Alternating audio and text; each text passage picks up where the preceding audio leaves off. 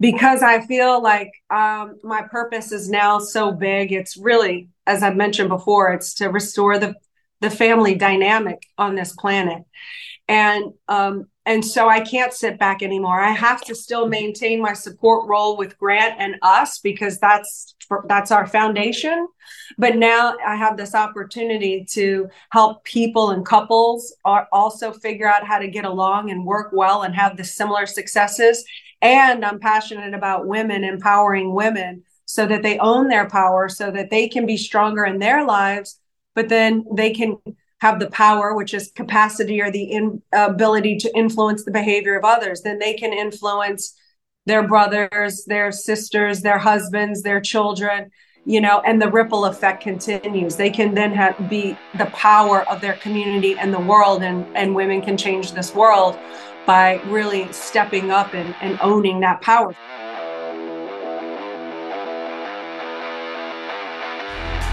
All right. For me, success is continuing to fulfill my potential. So it's always something I'm looking toward, not something I've achieved.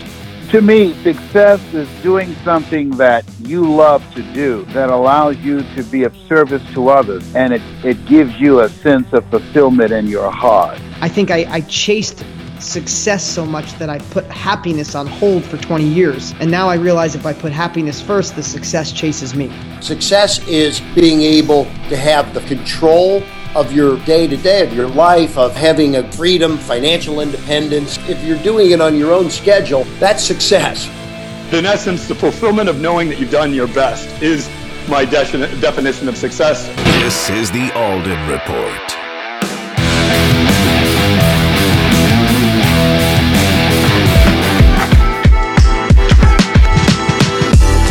Folks, before we get into our next guest, I'm super excited about our latest program. Look, we've been on television for close to 20 years, literally selling hundreds of millions of dollars worth of products and services that have had a positive impact on people's lives. We've created millionaires. If you've ever watched television, you've most likely seen me on television, not dressed like this, but in a suit and in a tie. Listen, we've re-engineered the process. We're allowing people, a small group of people, whether you're an author, whether you're a business coach, whether you're an entrepreneur, whether you have a program or a service that you feel as though that can have a positive impact on people's lives, and you want to up-level your game. You're tired of what's going on social media. You're tired of AI is not kicking in. You're tired of all the money that you spent and you're not seeing any return. You're tired of all these fraudsters out there that tell you they're going to put you in Huffington Post or USA Today or Forbes, and it's nothing just but a joke.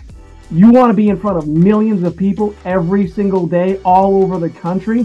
Folks, we've been doing it for 20 years. We've re-engineered the process. We've made it possible for the average everyday person to participate in this. If you want to up-level your game, if you truly want to build your profile, if you truly want to get in front of millions of people every single day, send me a direct message at Mike Alden 2012. You'll see it on the bottom of the screen, at Mike Alden 2012, and put TV in the message, and I will get back to you personally and see if you're a good fit for us. Again, send me a direct message at Mike Alden 2012. Send me the message TV, and we'll see if you're a good fit.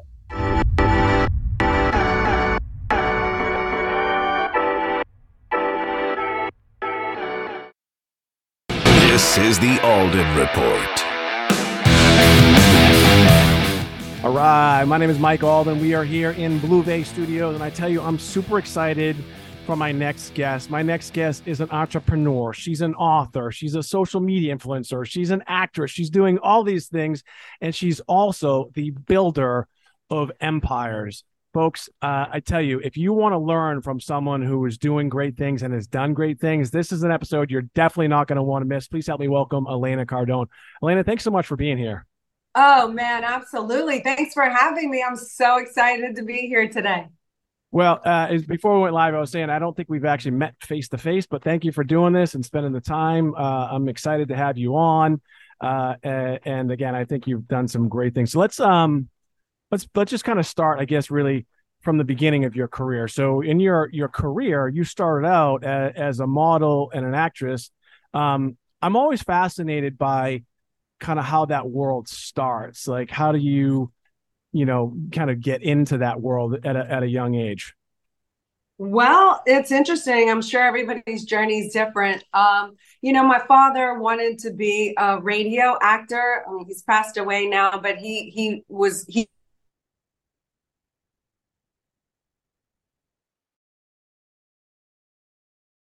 Uh-oh, we lost you. Oh no.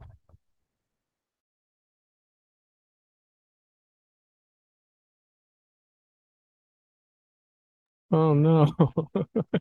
Then, unfortunately, I had the situation happen when I had just turned 14 years old, and my friend Goldie, who lived across the street from me, perished in a fire. Unfortunately, it was pretty devastating for me. I witnessed the whole thing. It was very traumatic at 14 to have to confront something so devastating, to say the least. So I kind of went on a very dark path where I just used drugs to self-medicate and kind of go numb.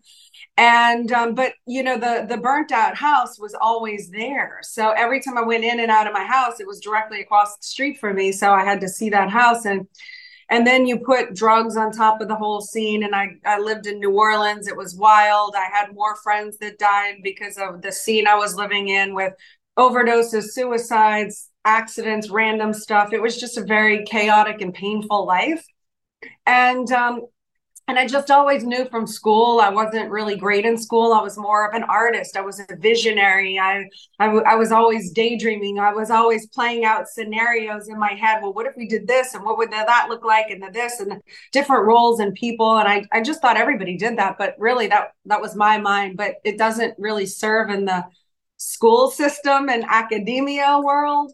So I knew at a very early age that I had to get out of New Orleans if I was going to really survive. And to be honest, I had no desire to go to college or do anything like that. So I found that I could use acting as a way to escape things. I went to a public high school. It was pretty rough. And in order to get out of that, in my ninth grade, I found this school called the New Orleans Center for Creative Arts, where I auditioned as an actress to get into the school. I got into the school, and what that did was it took me out of the public school for half. I only had to go there half a day for the main electives, or whatever they call that. And then I could go to credits or whatever. And then I could go to the arts center. So acting saved me to getting out of that public school.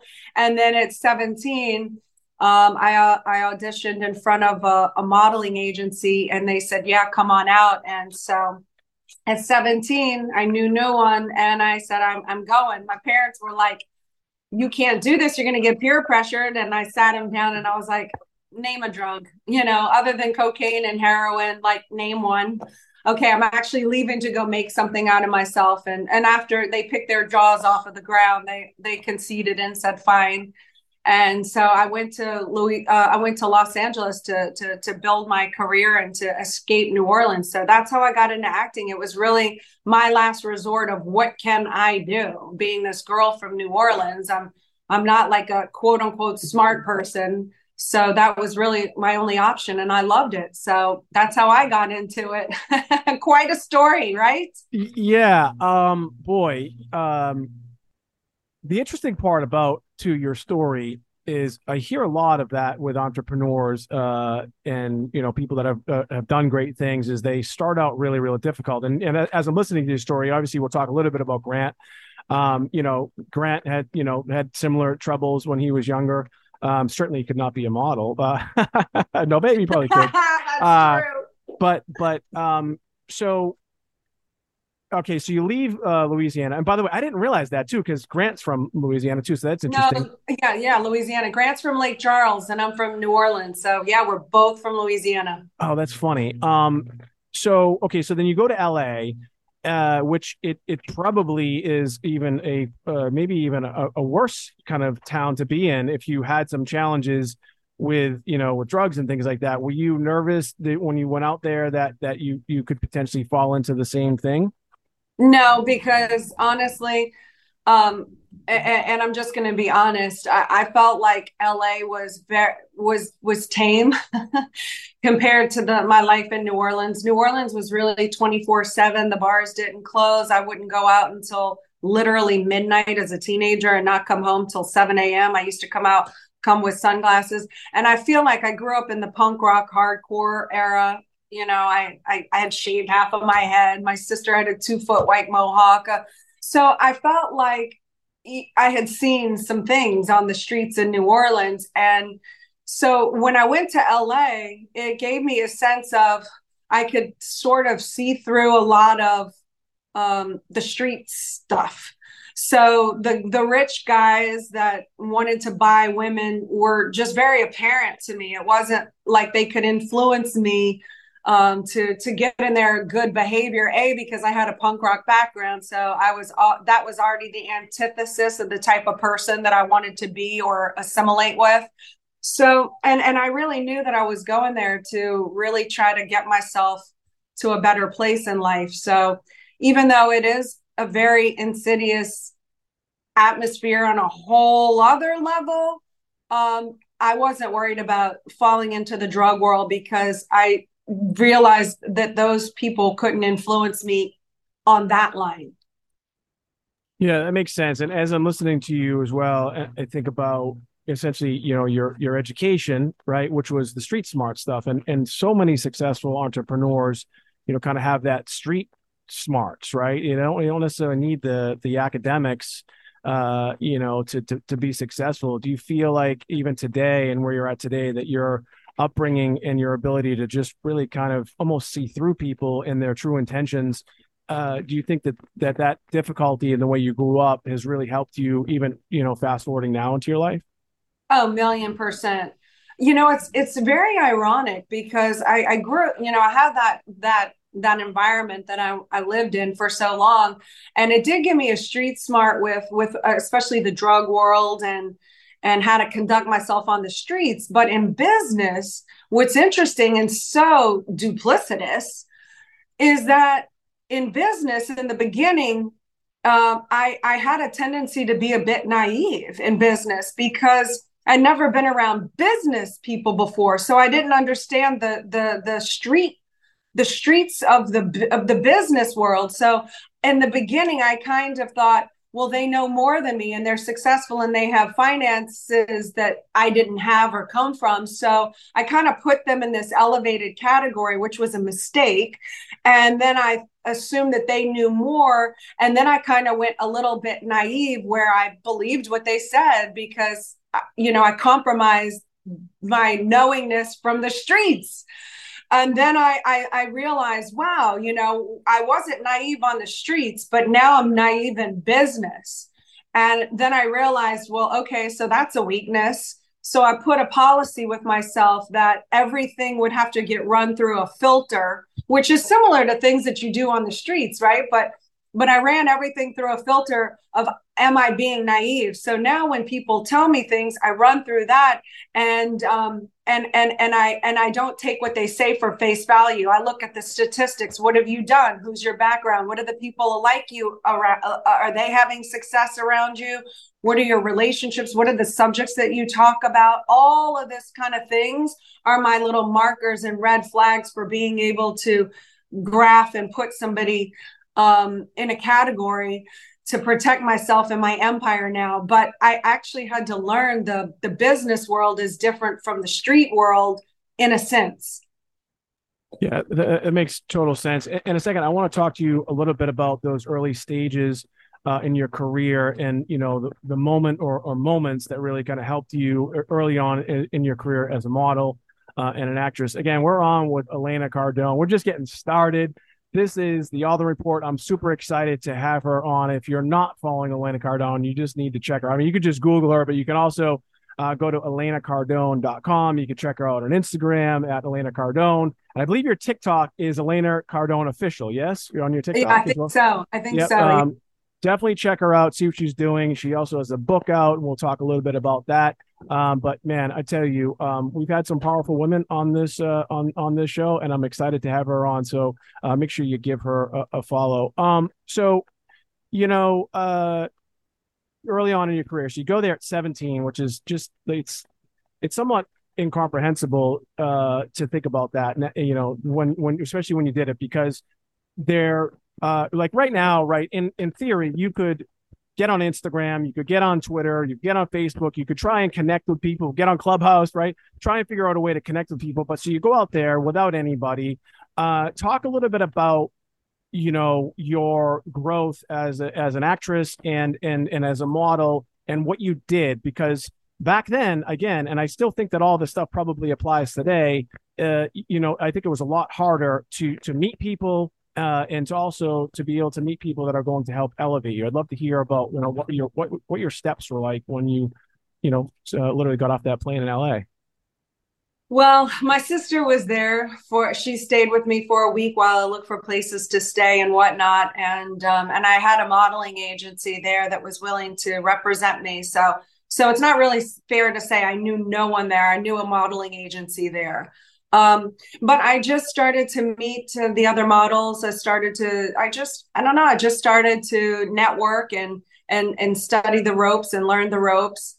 And I really, because I'm an artist and a visionary, I study people. I was an actor, right? So by nature, so I just started to really study people. And that's when I started to really put the pieces together about people. And Los Angeles really became the petri dish for my not so scientific studies. But one of the biggest things that I'm so grateful that LA taught me, which I think is such an incredible takeaway. If anyone on here can really process this information, it's when I learned about people and the people that, first of all, confronting that evil people exist and there are people that actually want to see the demise of you was a very hard concept for me at first. But what I learned is that the people who even pretend to be your friends and loved ones and only doing things just because they care about you and they love you so much, what those people will do in order to get you to introvert on yourself is they attack your strengths. So I always thought they would attack your weaknesses, right? But they don't. They attack your strengths. So whatever you think you're great at, in my case, I was there as an actress and a model, right? So what would they attack the strengths on? If I'm being paid as a model for my looks, what are the people around me that are going to want to control me do? They're going to start picking apart and nitpicking your looks. And that's why so many girls that are so talented as an actress and a model, they'll start picking at their bodies and introverting them on their bodies. Why? Because they have no strengths to lean back on. They're made to think and they're picked apart. And I saw that over and over and over, how people can be manipulated by simply attacking their strengths. And then they'll end up feeding the weaknesses. So the weaknesses are the drugs, the excessive alcohols, the strip clubs, the porn, the whatever, the things that can weaken a human being. The people that actively want to see your demise and control you are the ones that will always lead you in those directions of your biggest weaknesses, and they will attack over and over and over in usually with a smile, your strengths. So that has been a huge benefit for me in my life going forward in business, and being able to protect my empire now that's the first thing I look for is, and it's not just a one-time thing. I'm looking for a trend, right? But the people that come in that I can start seeing all the things that they do, right? They'll start cutting the real people who are connected to you that really do flow power to you and that you are powerful with. They'll start cutting those people out of your life. So you have no power terminals to get stronger with. The power, electricity goes between 2 points. They'll cut them out. They'll attack your strengths. And I look for that. And I'm not confused by the people that are hard on you, the tough love people. Like when I wrote the book, Build an Empire, Grant was tough on my weaknesses. He called me a coward, lazy and a coward when after 7 months of writing the book, I had no finished product. And he said, "Where's the book?" And I came up with all of my excuses. I'm not smart. I never wrote. I'm not school. I can't sit still. I couldn't even write an English paper. So I'm giving my excuses to keep me weak. And he hammered them out. It got me so infuriated that I finished the book within a month, and now I'm really proud of it. It rehabilitated my entire school years because wow, now I'm an author. Like I'm one of the smart people. Like it just, and the book I think really can help a lot of people. So it was such a massive win. But the people who truly love you and support you will stamp and stomp on your weaknesses in order to make you greater. And they lead you away from your weaknesses, but they will push you if need be towards really your strengths. So I can't fault Hollywood. I learned a lot from that experimental project. Wow, as they would say, there's a lot to unpack from what you just said. But as I'm listening to you, I think one of the big things it sounds like that you really developed as a skill is we're talking about trust and the ability to trust people, but also a la Ronald Reagan, trust but verify, right? Yeah, which is crazy because the book, or as I say, not just the book, but anything having to do with empires, I say find the one you trust and build an empire. I mean, certainly no one's going to go marry and be with someone that they don't love. I mean, so I'm off of love because love, whenever I've been married for almost 20, I've been with Grant for 20 years. I've been married for almost 19 years. So those feelings of love from my experience, they fade from time to time. You can just be like, or when you get angry or in a fight, sometimes you even think, oh, wow, like, I don't even know if I like this person. Like, I don't even, like, I've had those thoughts. I'm being real. I've had these thoughts like, oh my God. But then I always go back to, I trust him. I mean, he's monogamous. I'm monogamous. I have my roles in my relationship, which we've each dellied up. Who gets to run this department in our life, that department, who runs all the departments. And we say who gets to be the in charge. So even when I'm in an argument with Grant or feel I don't like him, which quite honestly hasn't been for a long time because we happen to be on a really good run right now. I don't know about your relationship, but mine has little things. Mine's been on a steady increase for the last year, but 2020 was our most difficult year in all transparency. But anyway, that's beside the point. The point is that even when things aren't going great, he can trust me to execute and be 100% in my role, whether I like him or not. I'm still going to do 100% of all of the areas that I'm responsible for. And I can trust and depend on him to do the same.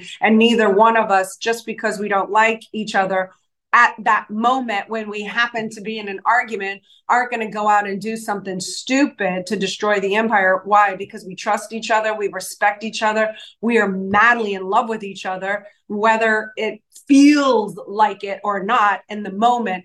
That there's no denying there's such an immense amount of love. Why? Because we help each other achieve our goals and our dreams. And that's when I fall more in love with him. And that's when he falls more in love with me. So the more we have to keep that in, so we're winning and helping each other. And we're fortified as a couple, fighting the enemy instead of each other, like we used to do in the beginning of our relationship. So that's why I say find the one you trust and build an empire. Wow, man, I was listening to you. It's just awesome. One of the things I was thinking too about, your relationship with Grant. I know that you also, through the 10X Empire, you also, work with couples and kind of, teach them about, what makes your relationship great and help others as well.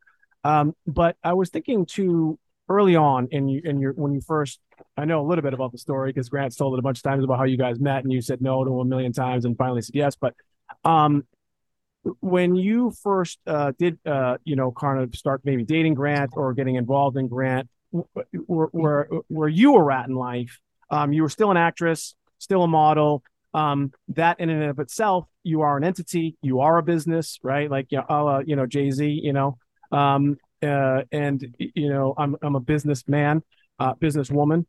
But were they just two different lifestyles though? The way Grant lived his life and the way you lived your life in the beginning, was it something that you had to kind of learn and assimilate to? Is because a lot of people know Grant and I don't know you that well, and I don't know Grant that well personally, but we've had some interactions.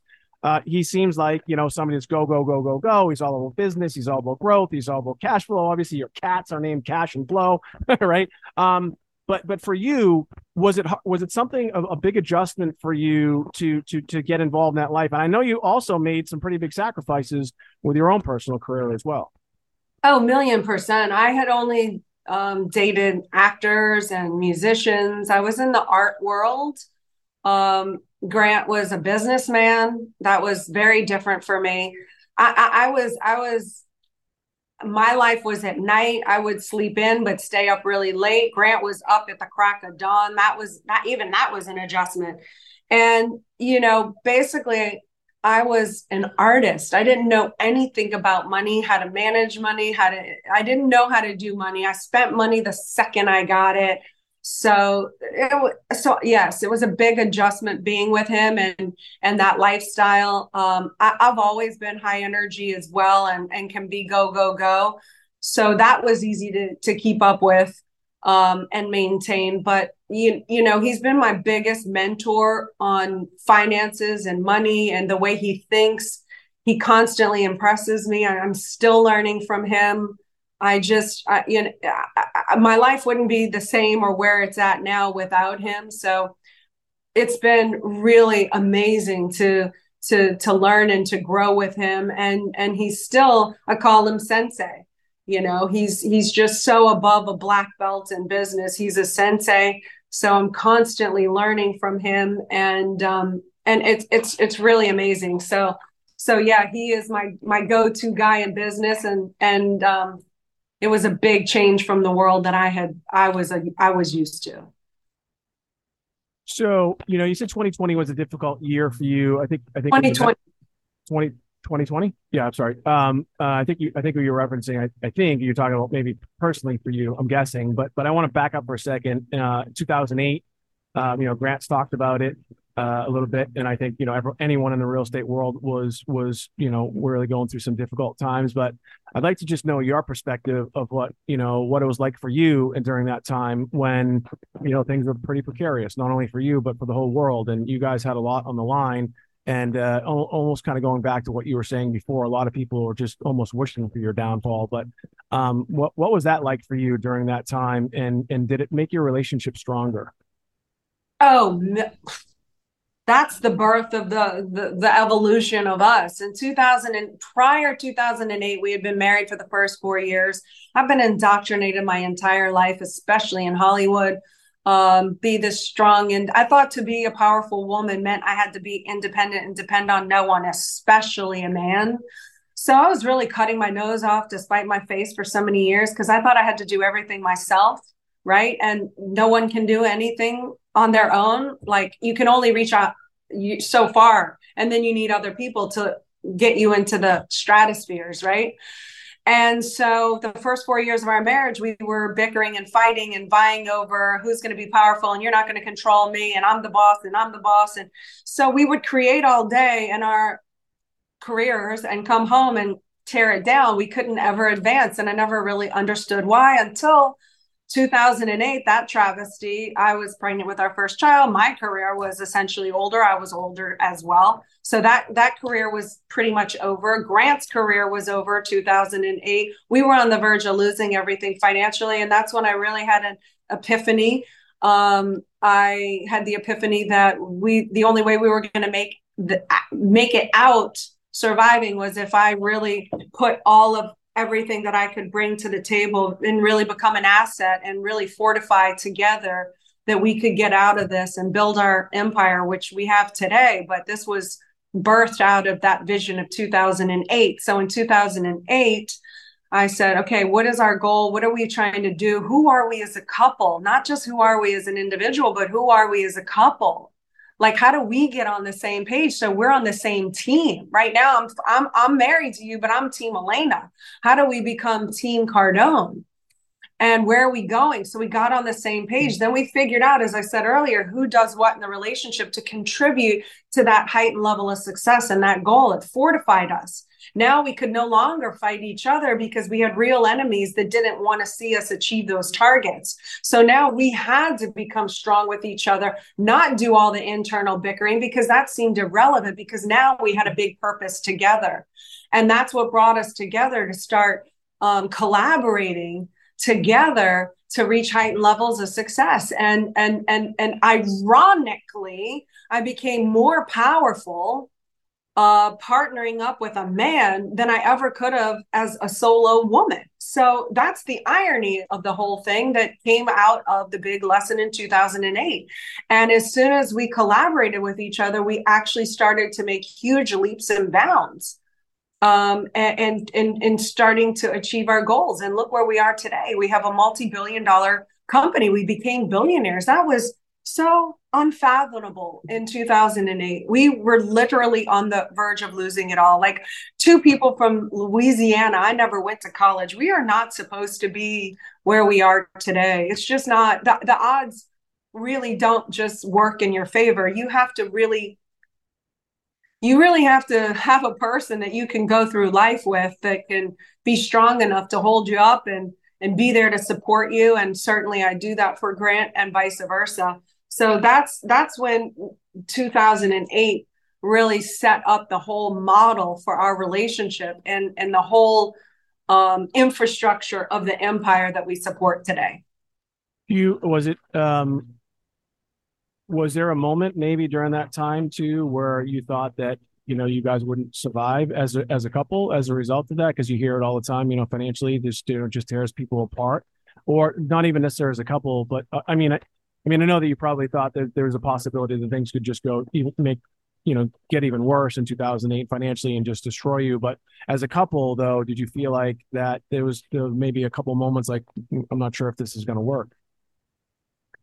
Not really. In 2008, I was really, really committed to him and to us and to making this work. And when I set my mind to something, failure really isn't an option. So I just decided to really go all in on us. And that was really my first entrepreneurial move, because I put all my chips on a guy, and I was like, this is the racehorse that I'm betting on. I'm going to support him in X, Y, and Z areas.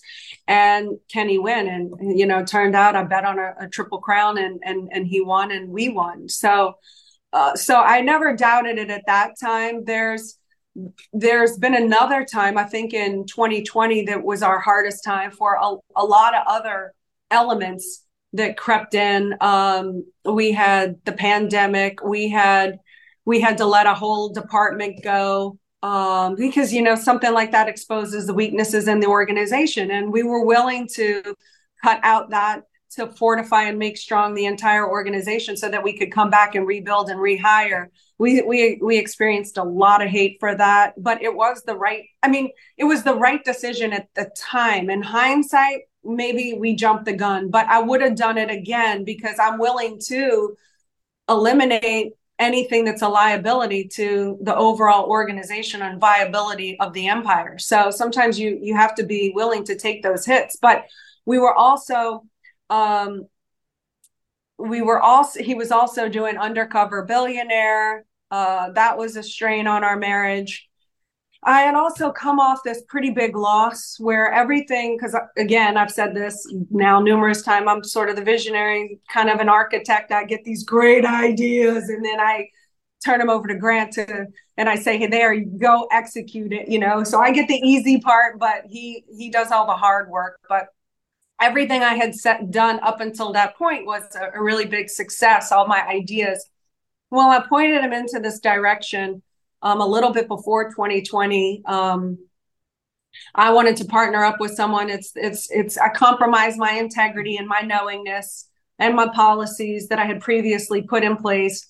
And I gave over the crown to this other group that I thought knew more because we weren't billionaires at that time. They were. And I thought we had this really great collaboration. They were great people. I ignored all the red flags because I chased the dangling carrot. So I take responsibility, but the deal didn't work out.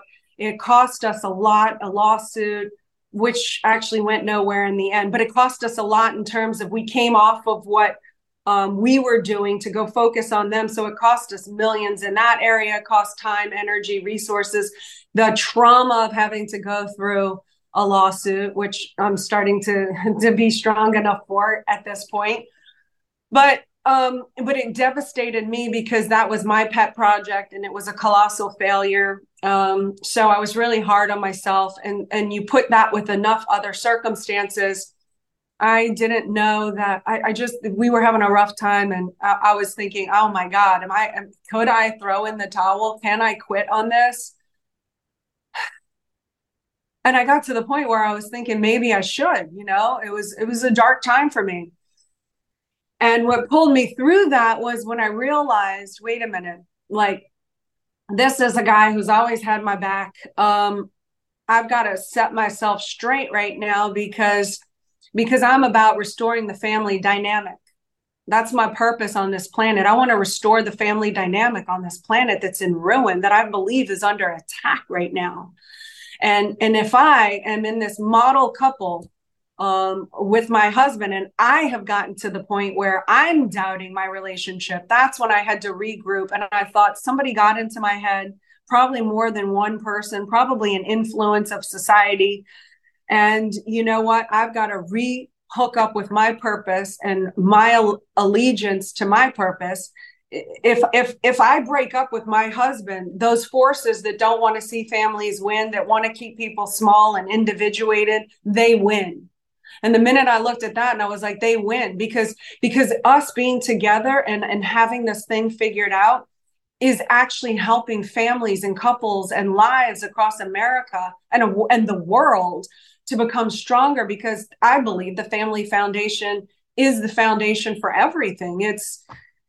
What is the point of civilization if man and woman can't get along and procreate and continue civilization and mankind, yet we're made to be individuated? So that's when I really looked. I know I'm going deep on you again, but that's when I really looked at, there's outside forces that would be so happy if Grant and I failed. And I recommitted to him, to us, to myself, to our purposes, our new goals.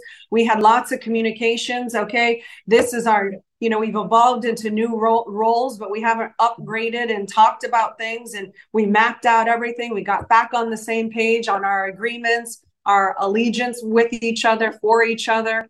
And since then, we've just been stronger and better than ever. But that was the lowest point in our relationship. And I believe that's why.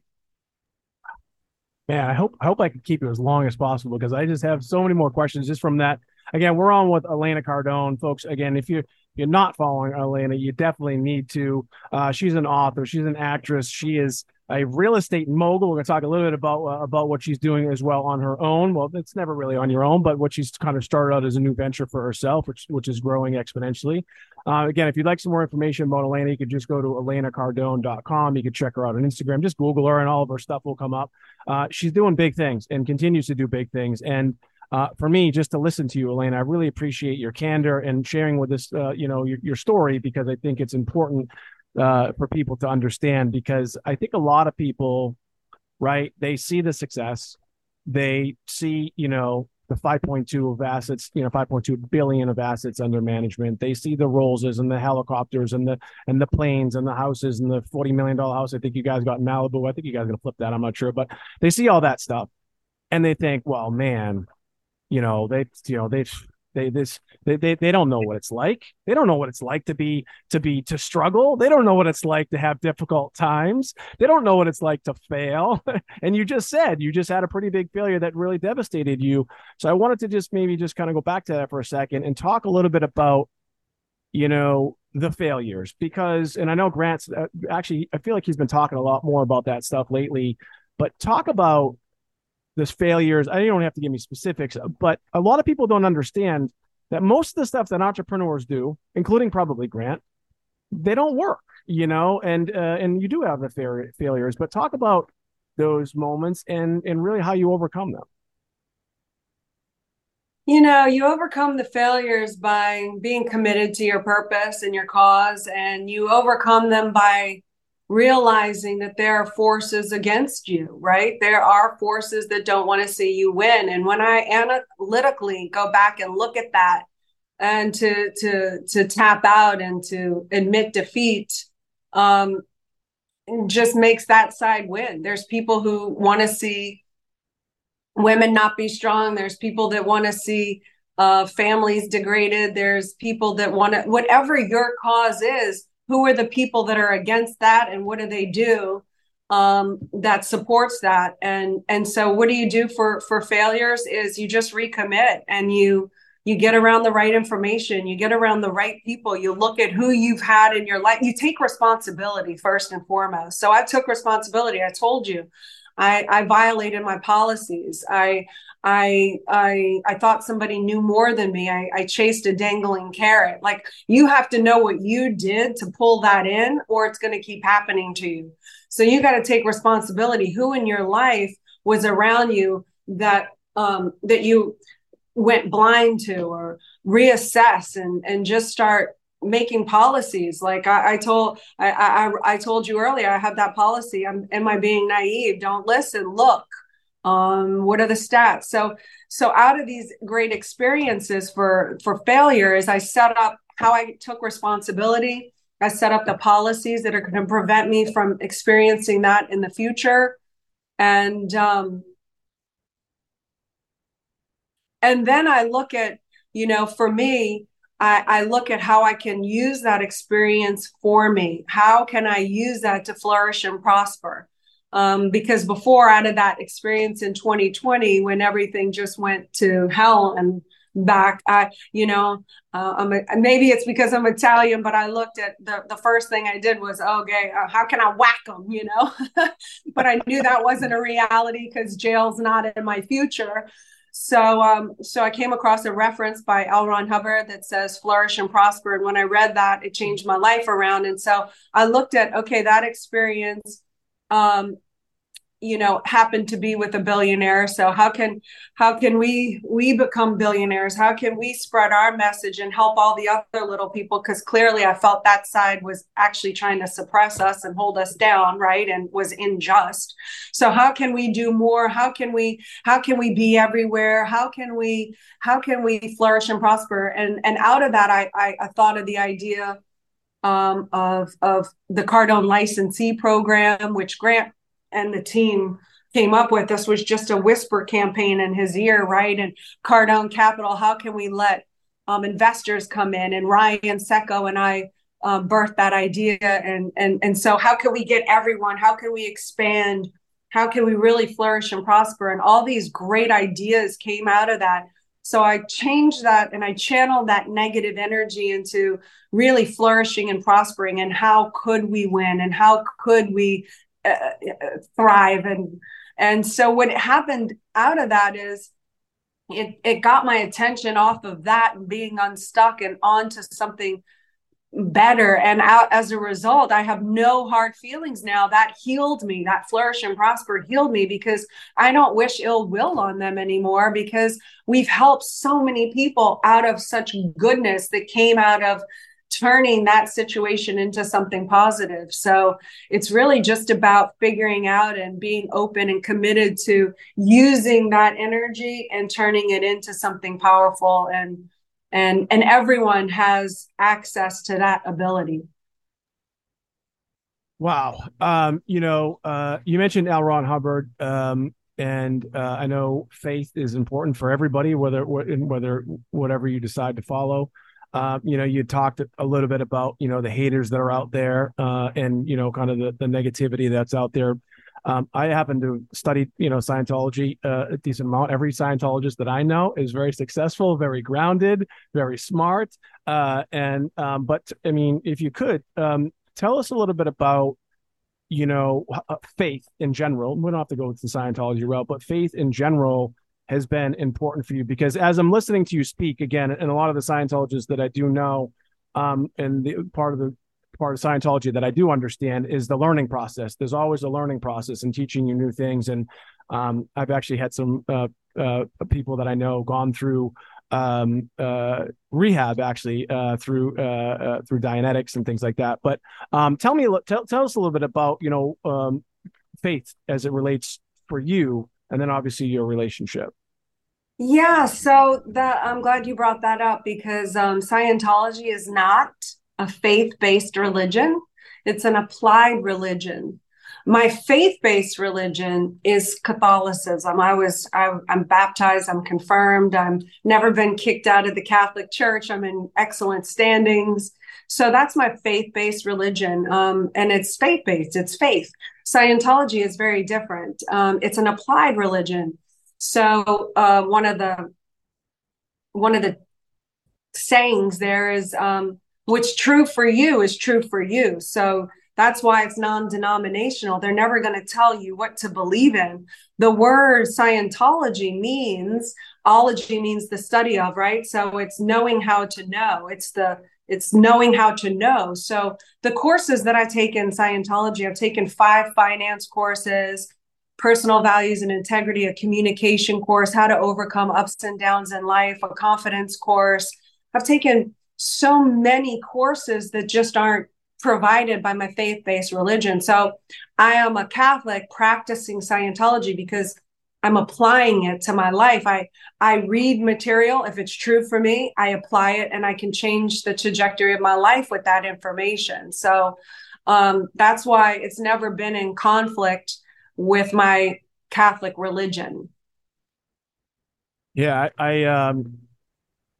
I'm not a really religious person myself. I'm Catholic, but I almost kind of just what you're saying. Whatever works for you. I actually went through some courses with Scientology. I learned a lot actually. This whole thing isn't about Scientology. We could go down that for hours. But I think everything you said, I've always been the type of person that if I'm put in a situation that maybe I'm not even that comfortable with it, but if I can learn from it, I will. And one thing I will say about Scientology, I'm not a Scientologist, is that everything I know and everyone that I've met, they're always just evolving and learning. And it's really interesting. I've never heard anyone say what you just said. And I honestly didn't know that part of it.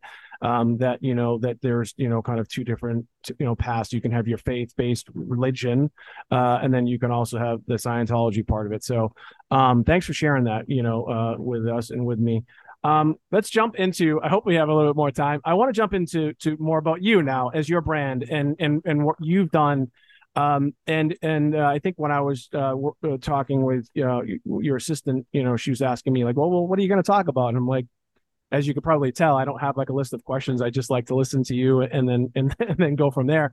But you as an entity over the past several years is really, really starting to grow. You recently, got licensed. I know you're building a team with eXp Realty, but talk about, and again, I think this is still tied to your relationship with Grant, but I'd love to hear about, that thought process for you as a woman, as an individual, to kind of have this thing of you as an entity really. I'm saying on your own. I mean, I know it's never really on your own, but you're really kind of building you. I mean, Grant is continuing to build him, but now is you as an entity. I'd just like to know like what that was like and what it is like for you now. Of building me, what's it like? Yeah. Well, it's a learning process for me because I have to figure out, I've never started a business. I've supported Grant with his business, our business, which is, I don't know how to do all of that. So now I became a licensed realtor for the sole purpose to help all the people that come into my organization be able to be empire builders. And our platform allows for that with the second and third sources of additional income, this leveraged income. So it's been a learning process for me because I've had to figure out how to build the infrastructure to support that business. I'm also now doing build an empire business and 10X ladies. So I have all of these things going on, yet I still have the role of a mother and I still have the role of a wife and I still have my philanthropic endeavor. So it's just trying to figure out how to, as you say, get better and figure it all out and get around the right information. As long as I have the right information, I'm okay. As long as I know how to apply processes or procedures that help me to have a better life, I'm okay. So, but did you feel like, I mean, I think a lot of people would say, or maybe from the outside looking in, that you didn't have to do any of that stuff. I mean, you could continue to just do what you've done in, as the supporting role, I guess. Again, if I apologize if that's the wrong way to say it, but you didn't have to do all that stuff. So you added this additional, I call it stressor or what have you, to go out, get your license, to build this organization through EXP. You wrote the book and all this other stuff. You didn't have to do all that stuff, but did you do it for you, I guess is what I'm trying to get at. Is that why you've done a lot of this stuff? Because you wanted to have something that is really kind of from you, or I don't know. Is that the wrong question? No. But I do want to help you out with something that I could tell you struggled with just now, was even the word, saying the supportive role. You didn't know if that was okay to say or not. Right. Yeah. And I want you to know that I struggled with that for a long time, because I thought I had to be this, in order to be a powerful woman, I had to do it all by myself, never depend on anyone, but especially a man, right? For that. And now I found myself later in life, I sacrificed a lot. I gave up my career, traded it in order to trade up to what we have now, but I didn't know that at the time. Anyway, I felt like I should be embarrassed or humiliated, or women everywhere would not like me because I'm a support to my husband. And I looked up the word. Support means amongst many definitions, but the two in particular that I like the most are to show active interest in the success of. So there's no apology there. I show active interest in the success of my husband, no apology. And number two, it means strong enough to bear the weight of. So, and it mentions a support beam. So I thought about it. And if I'm a support beam, right, and I had to bear the weight of Grant Cardone, the children, all the people and the whole world that comes with the Grant Cardone thing, wouldn't I have to be stronger than the thing I was bearing the weight of? So then I thought about it, and I thought, okay, so I support us. I'm the one that holds this family together. I am the glue. I am the support beam. I need to apologize for being support when I'm stronger than Grant Cardone, and anyone who has a brain can look at that and see that that's true. So that's when I really owned that there's nothing degrading about being a support system at all. So, if any other woman has a problem with that, maybe you can enlighten them with how a high and honor it is to be in that role. Because I really want to destigmatize that word. I think it's another word that's used to come into the break of families and partners and man and woman together, working together. Oh, if we can make her wrong or make him wrong for supporting either side, we split them apart, then they're weak and they're not stronger together. And then we can keep everybody held down. So on that note, why am I doing what I'm doing now? Because I have Grant's support, because he shows active interest in the success of me, because I feel like my purpose is now so big. It's really, as I've mentioned before, it's to restore the family dynamic on this planet. And so I can't sit back anymore. I have to still maintain my support role with Grant and us, because that's our foundation. But now I have this opportunity to help people and couples also figure out how to get along and work well and have the similar successes.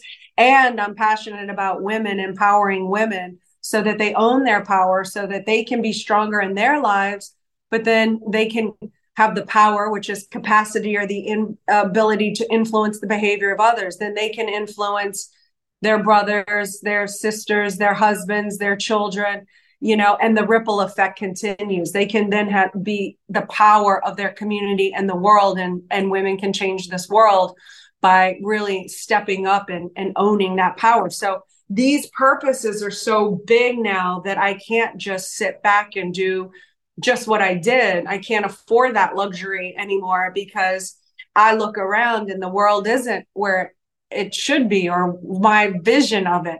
My vision of it is when a woman is asked next to her husband and he says, "Oh, I'm the CEO of a multi-billion-dollar corporation." And the wife says, when asked, "What do you do?"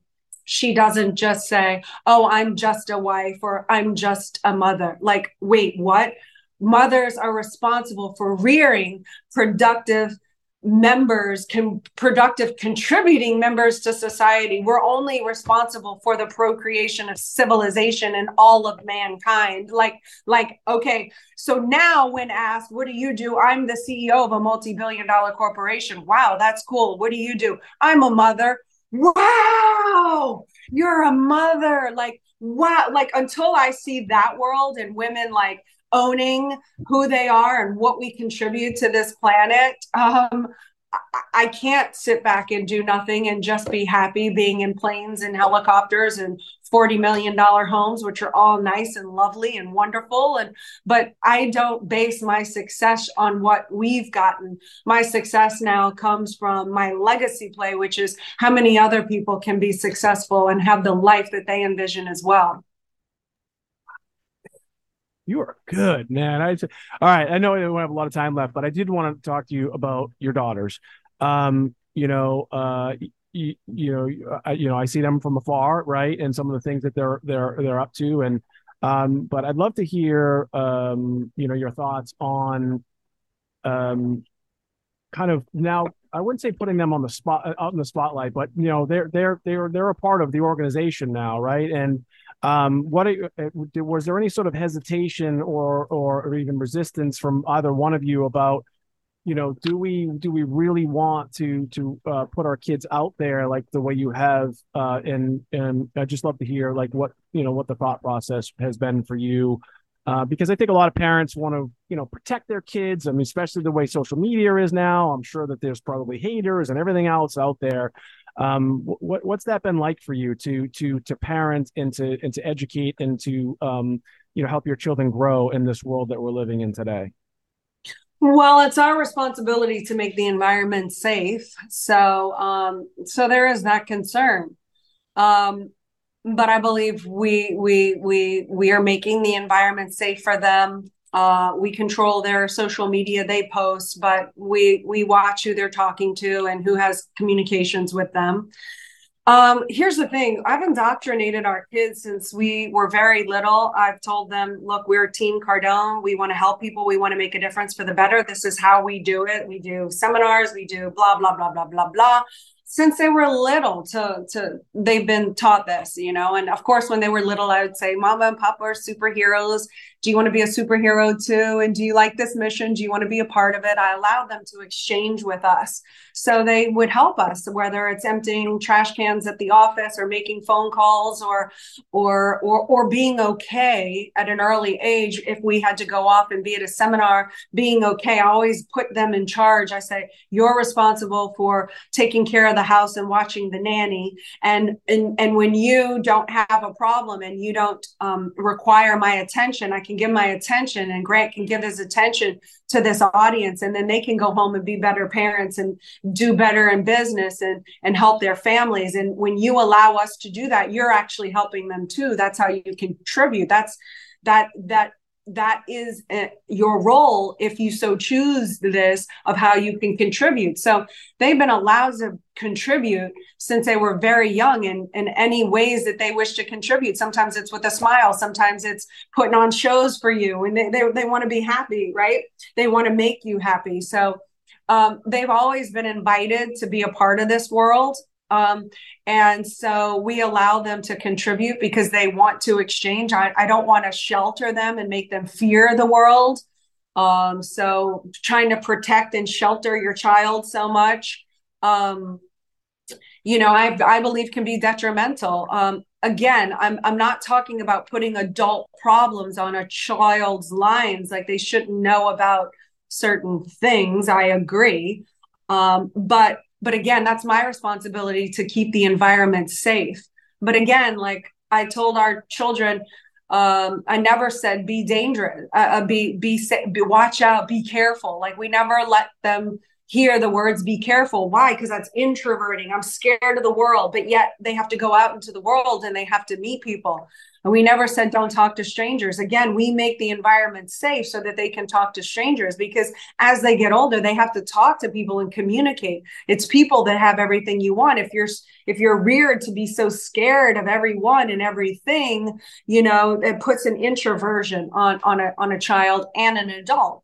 So it's just different ways that we've reared the children to be competent, and as they get older, they will be made aware of certain things and elements to look out for and be cautious of. But until they become age appropriate, it's our job to not have that in their universe. Do you know what I'm saying? Oh yeah, no, I do. Yeah. And it's, look, it's a decision as a parent that any parent, I think, would have to make about whatever life they live and how much they decide to share with their kids and how they decide to set up their lives. And I think you guys are doing a fantastic job. I know we don't have a lot of time. I want to ask one last question. As I'm listening to you and all the things that you're doing, you're a mom, you're a wife, you're an empire builder, you're an author, you're a speaker, you're super fit too. I watched you're doing all this stuff. How do you find the time? What's your day like? What time are you getting up in the morning? Because I think a lot of people look at all the stuff that you might be doing and just listening to you. Some people might be overwhelmed. Like, how does she do all this stuff? How do you do all this stuff? Well, I keep a schedule and I have discipline, so I just do it anyway. It doesn't matter how I feel about it. And it's pretty busy, but I'm also, I also don't have to be the superhero. Which means I don't have to do everything all to myself. So as we've built up ourselves and our organization, empires require people. So now I can have the luxury of having a housekeeper. I can have a family assistant, a nanny. I can delegate. I can have an executive assistant. I can delegate so that I can prioritize my time, energy into being the most effective for my life. I love it. Again, I really appreciate you being here. I could talk to you for the next 2 hours, but you're busy. We're doing a lot of stuff. So I appreciate you making the time for us. Again, we've been on with Elena Cardone, and there's so much to her life, but she gave us this hour, and I appreciate you doing that. Again, if you'd like some more information about Elena, if you want to work with her, she actually works with individuals as well. If you're thinking, hey, you know what? If she can do all this stuff, I can do all this stuff as well. You go to our website, elenacardone.com. You could take a look at some of the things that she's doing. You could take a look at her, obviously her book and some of the other courses that she's offers to people as well. Doing a lot of stuff. And if you've listened to everything she said, she's really doing it to help humankind. And she said it a bunch of times in several different ways. So if you want to learn, if you want to get better, if you want to 10x your life, go to elenacardone.com. Check her out. You could obviously check her out on Instagram. It's also Elena Cardone, and her TikTok is Elena Cardone Official. Just Google her. She's doing some awesome stuff. An amazing woman, and thank you so much for being here. My name is Mike Alden. That's Elena Cardone, and we'll see you soon.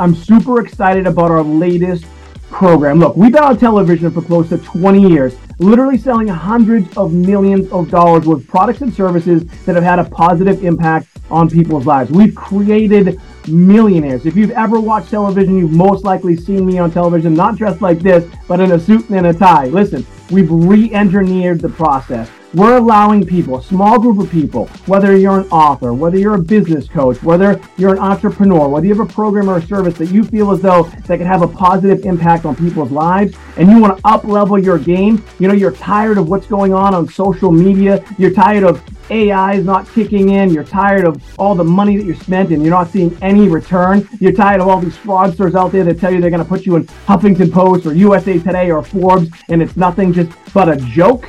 You want to be in front of millions of people every single day all over the country. Folks, we've been doing it for 20 years. We've re-engineered the process. We've made it possible for the average everyday person to participate in this. If you want to up-level your game, if you truly want to build your profile, if you truly want to get in front of millions of people every single day, send me a direct message at Mike Alden 2012. You'll see it on the bottom of the screen, at Mike Alden 2012, and put TV in the message, and I will get back to you personally and see if you're a good fit for us. Again, send me a direct message at Mike Alden 2012. Send me the message TV, and we'll see if you're a good fit.